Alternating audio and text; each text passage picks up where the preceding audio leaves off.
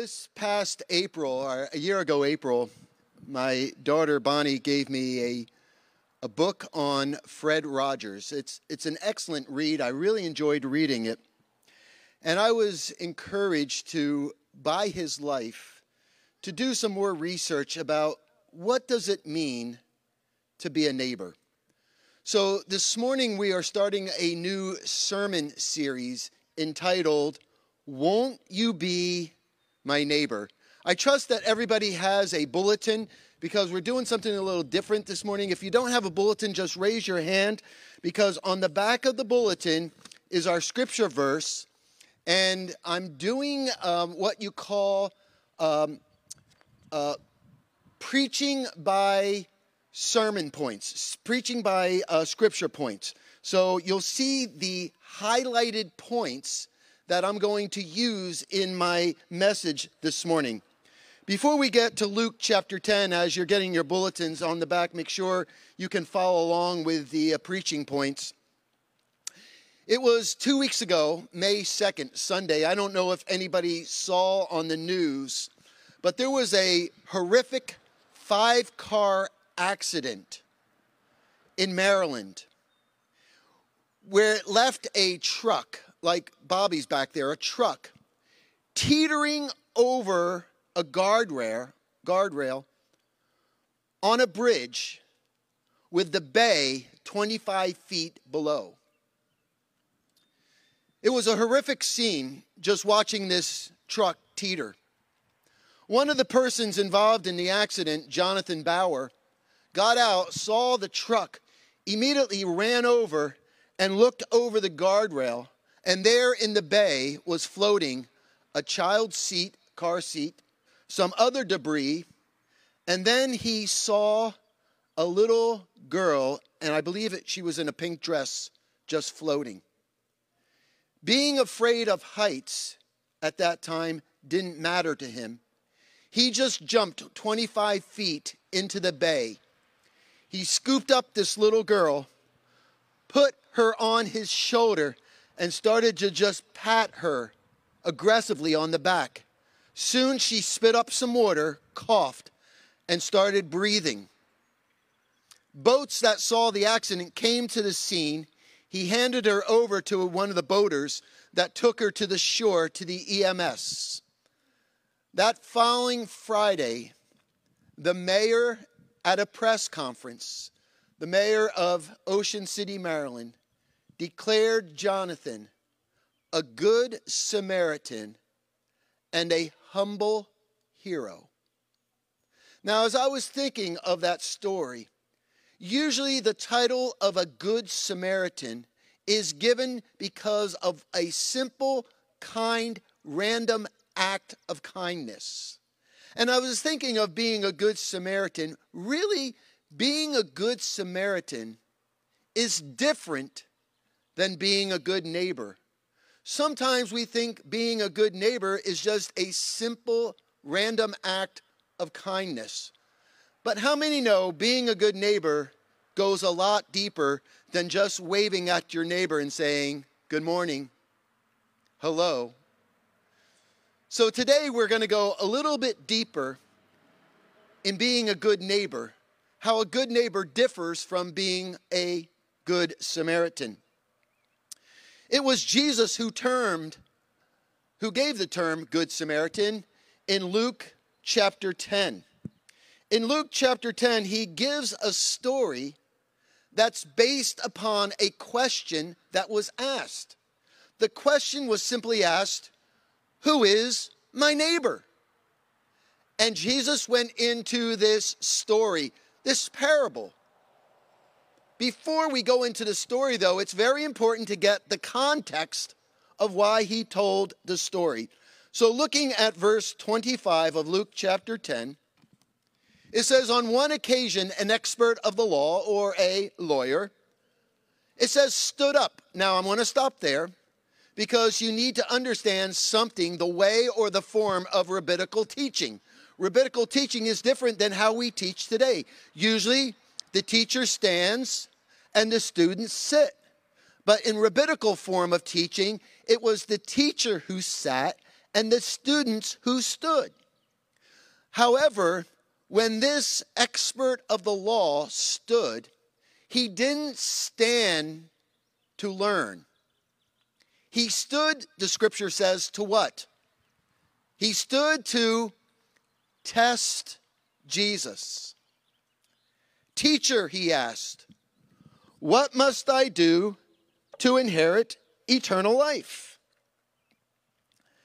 And I think it's real interesting that Jesus says back to him, well, what's written in the law? How do you read it? Now, how did Jesus respond to this man's question? How did he respond? With questions of his own. And once again, understanding the different form of rabbinical teaching, the highest form of rabbinical teaching was by asking questions. Now, I just want to pause for a moment, and I want you to ponder this thought about questions. Usually, when we share our life, usually when we share our testimony to someone, it's usually about, well, God did this for me, and God did that for me, and God did this, and you wouldn't believe how God moved in my life. And before you know it, as we're telling our story, it's all about what God has done in our life. And without even knowing it, what we do so many times is we put ourselves way up here, and the person we're talking to feels way down here.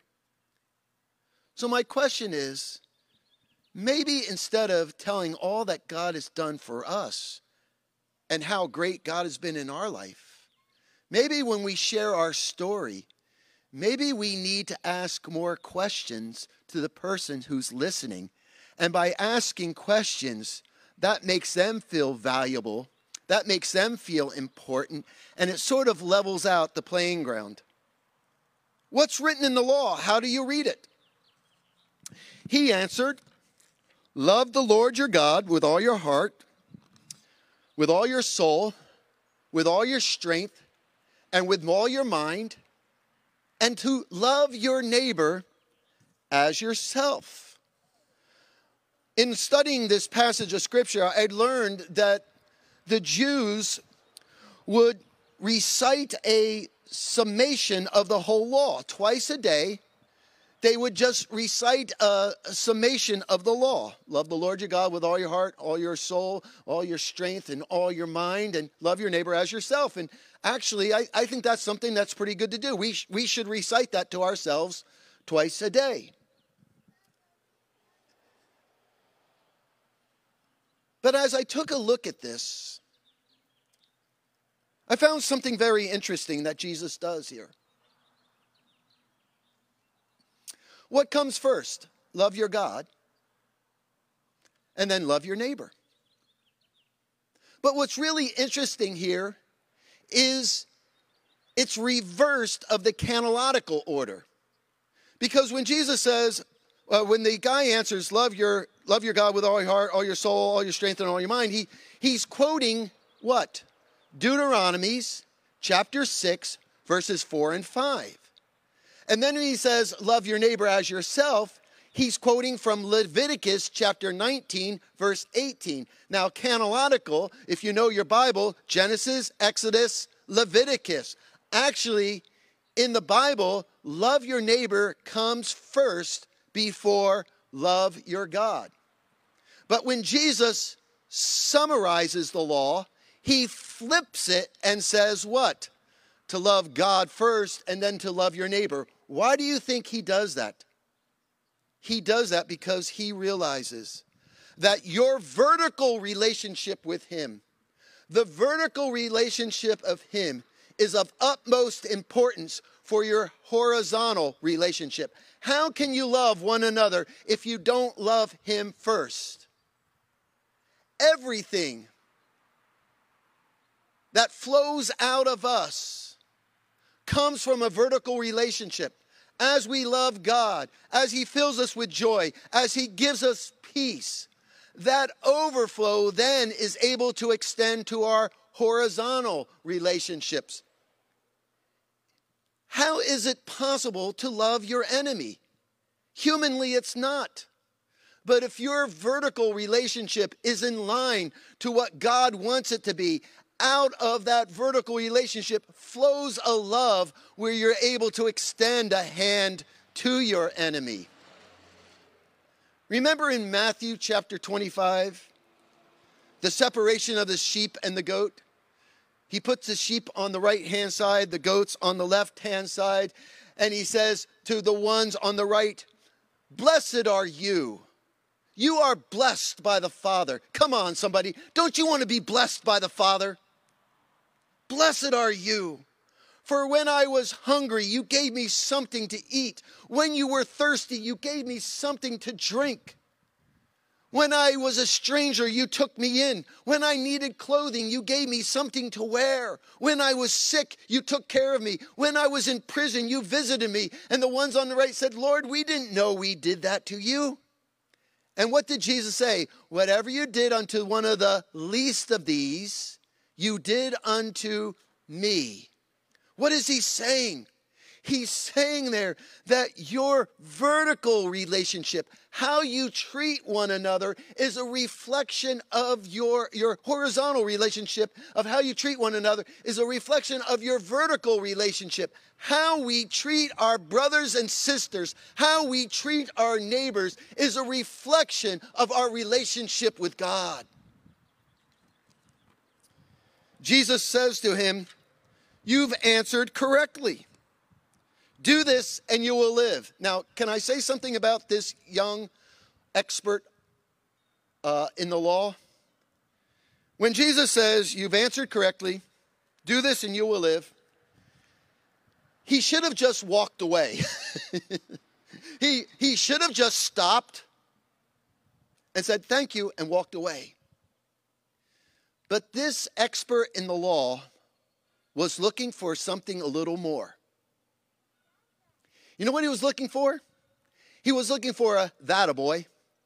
He was looking for words of affirmation. He was looking for a pat on the back. He was looking for Jesus to say, "Hey man, you're doing a great job."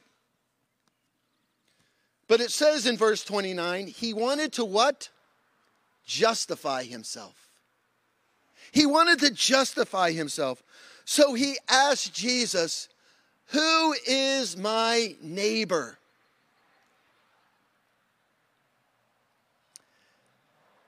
And I think he was expecting Jesus to say, "Those who are you reaching out to, those who are you're loving, those who you're extending your love to. You're doing a great job, that a boy."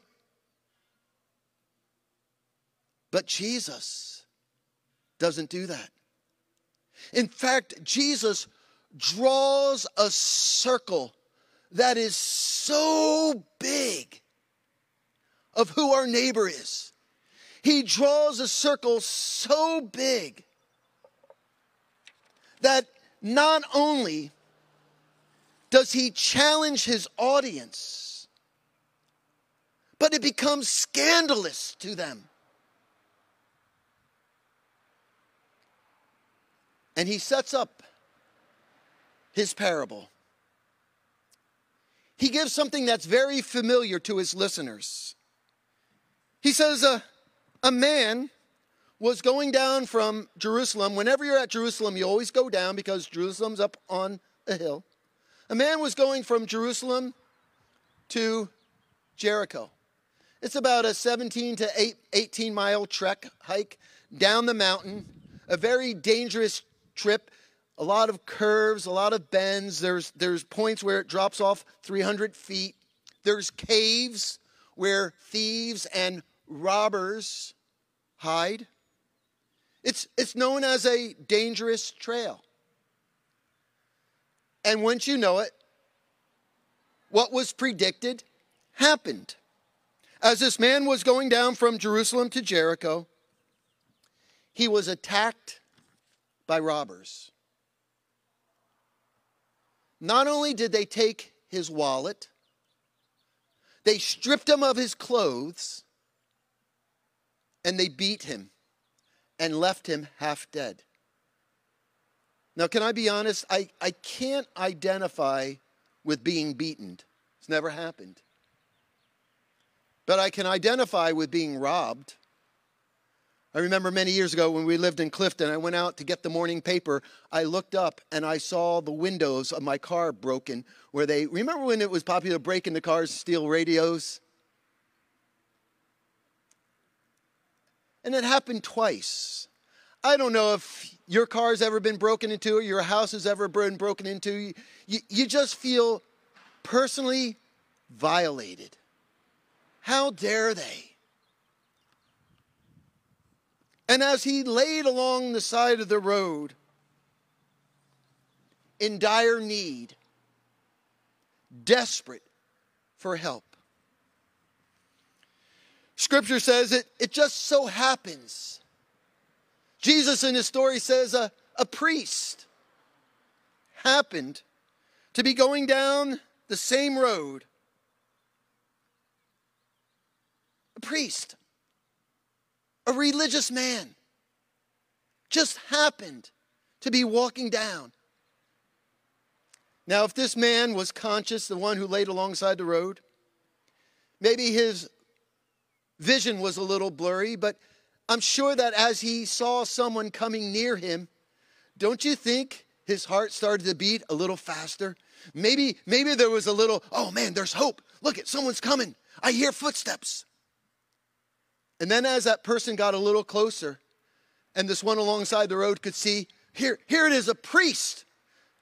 Maybe, just maybe, the man laying alongside the road started humming to himself, "This is the day, this is the day." And it says that the man passed, the priest passed on the opposite side.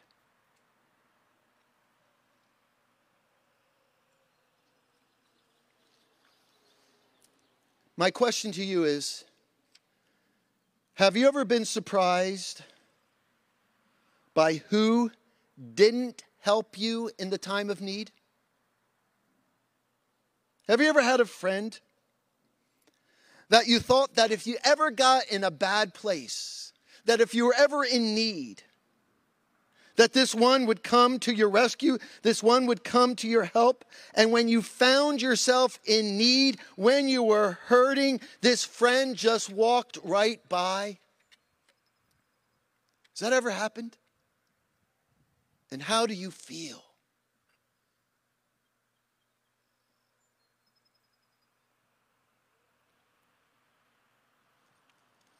But then let me ask you another question. How many people have you walked by who were hurting and in need? What about the people you didn't even notice? You didn't even pause. You didn't even stop. When was the last time you inconvenienced yourself to help someone in trouble or who is hurting? Man, it's a lot harder to put ourselves in the place of the priest, isn't it? We can all identify with the man lying alongside the road. No one came to help me. No one came to my rescue. But none of us put ourselves in the place of the priest. Why? Well, there's a phenomenon that's called illusionary superiority. And it's a condition of cognitive bias. That whenever we compare ourselves, whenever we judge, we always judge ourselves differently, don't we? When we look at others, we based our judgment on their traits, on their circumstances, on their character.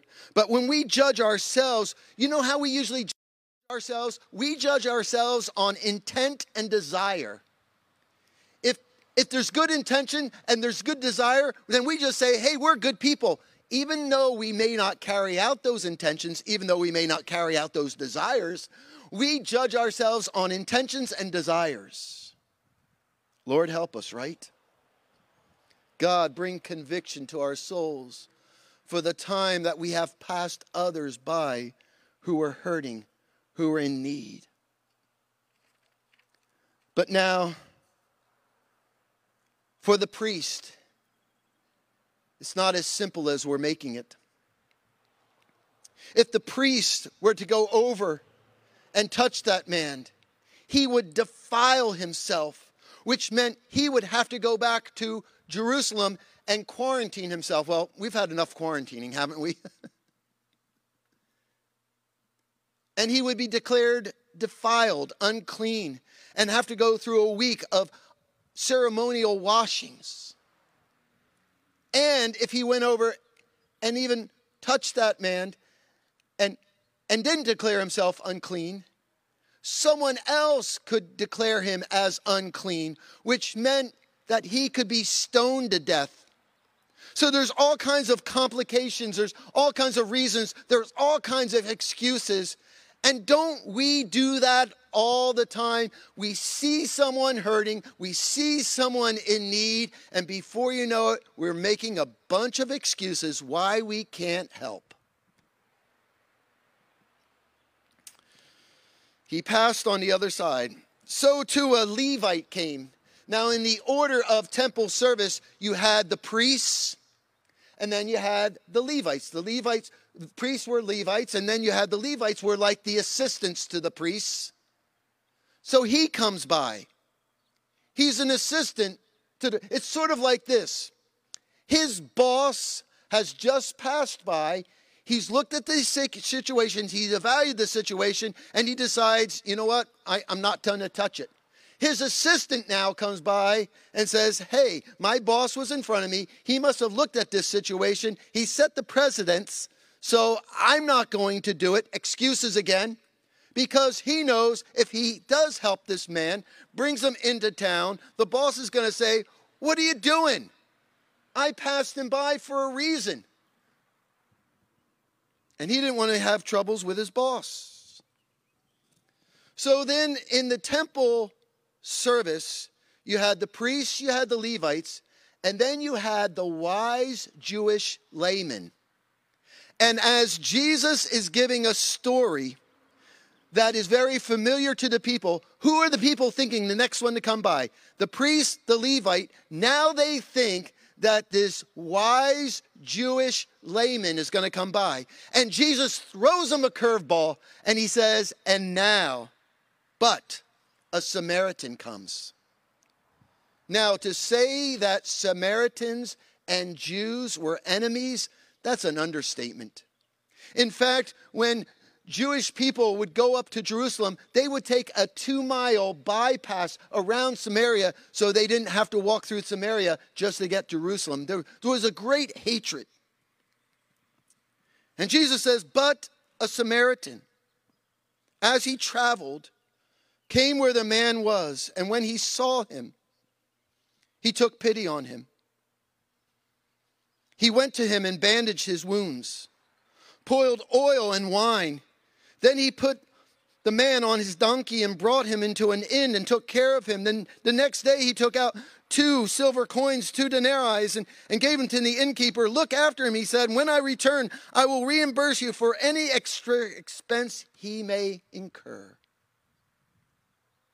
He gave of himself. He gave of his own resources. He gave all he had. He took a risk.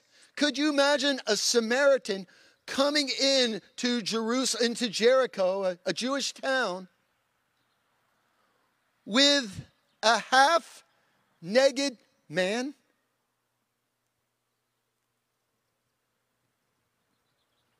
Here's a man who had all the excuses in the world, but he didn't allow his excuses from helping the one in need. And then what I find is so interesting, Jesus asks the expert of the law, which of these 3 men do you think was a neighbor to the man who fell into the hands of the robbers? Jesus was asked a question. He really never answers it. he tells a story and then he puts it back on the one who asked the question to answer it himself. And the expert of the law says, the one who had mercy on him.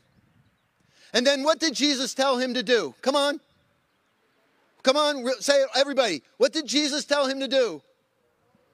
Go do likewise. There's something that has burdened my heart for over a year, but I couldn't address it because of COVID. But as we are starting to get in a better state, I want to challenge you. Number one, how to be a good neighbor. You ready for the fill-ins? It's real simple. Fill-in number one, cross the street. Cross the street. I'm guilty when I see my neighbors across the street. Hi, morning, how are you? And you say, how are you, just to be polite, but you never cross the street to find out how they're really doing. And it's just being a good Samaritan. But something happens when you cross the street and you step on their turf. You step on their property. You step on their land. You step on their pavement. Let me say this. Not so much cross the street, but how about crossing the aisle? How about stepping out of the section you normally sit in, crossing an aisle or two into a section where somebody else is?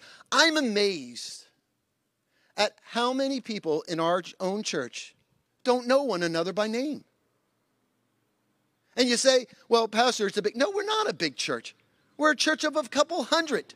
Now, I understand why some people in the first service don't know people in the second service, and some people in the second service don't know people in the first service. I understand that. But when you break it down of a church of about 200 and maybe 80 to 90 people in the first service, you should know everybody's name. Being a good neighbor is more than just waving in the parking lot or waving on your way out. Being a good neighbor is stepping over the aisle into another section. And sometimes it's real simple.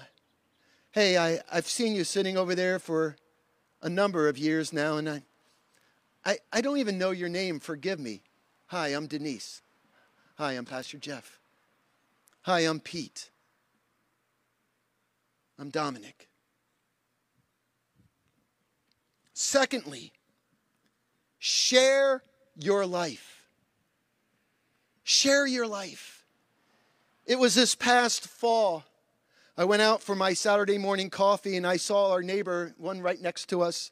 They were putting signs up. Their son, Luke, was having a birthday party, his 4th birthday party, putting balloons up, putting signs up. I went, got my coffee. I came home. I said, hey, our neighbor, their son's having a birthday party. I think we should buy him a present. So we went and got some of these Lego blocks, really cool blocks, a whole big bin of them, and took them, wrapped them up. We knocked on the door. I said, hey, we just see your son's having a birthday party today, and just wanted to give him a present. That evening, a knock comes on the door. The mother comes with a plate of delicious cupcakes. Oh, yeah. And what is it doing? It's just sharing life.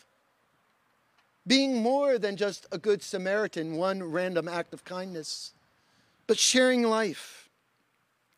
Number 3, don't look to one as a mission to accomplish. Don't look to one as a mission to accomplish, but look to one as a relationship to cultivate. What do I mean by that?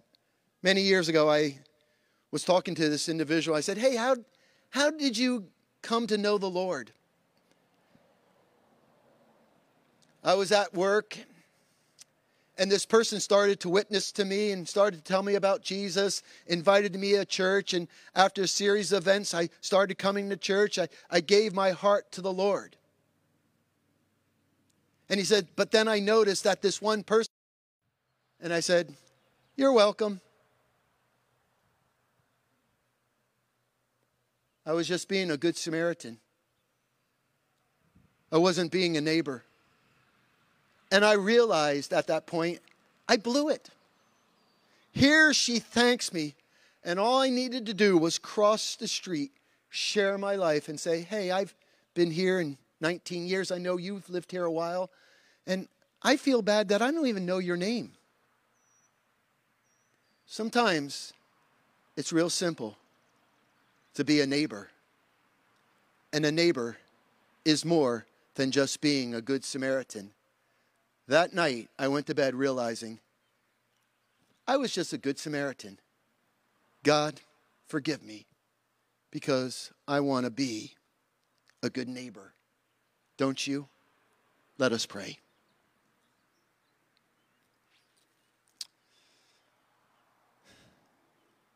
Father, throughout the next few weeks, as we talk about, won't you be my neighbor? Lord, I know that there are people who are lonely, who are hurting, who are in need. And Lord, we tend to make excuses, reasons why we can't or shouldn't. We never cross the aisle. We never venture into another section. We never cross the street. We just wave. And God, I believe you are calling us to community, to put names to faces that we have seen for a long time. Lord, challenge us over these next weeks to be more than just good Samaritans in our own church, but to be good neighbors, to go a little deeper, to share our life, to cultivate relationships.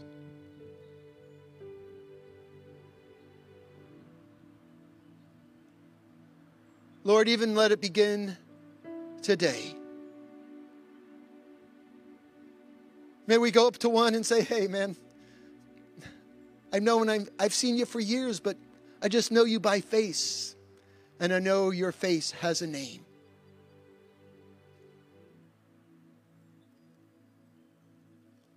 Lord, help us to value one another like you value us. In the name of Jesus, I ask all these things.